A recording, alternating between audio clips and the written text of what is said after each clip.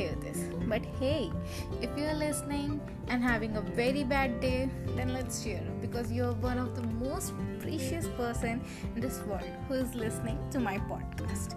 It's okay if things are not going as you have planned. It's okay if it's the worst night for you. It's okay to have a heartbreak. It's okay to be failed sometimes in life. Everything in this life is a going process. You can never stop it. Remember, you just have to go with the flow. Because if darkness comes, you can light a candle and remove the darkness. Because a single light can remove the darkness from your life. It can be, say, as a hope, a ray of hope. So don't stop yourself. Just go on. There will be a definitely very happy and peaceful life is waiting for you because you have gone so much in your life. So don't stop and go on because nothing is permanent in your life.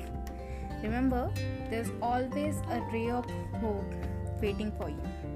Hey guys, this is Sai Vidya and this is my second episode of podcast. Thank you for listening.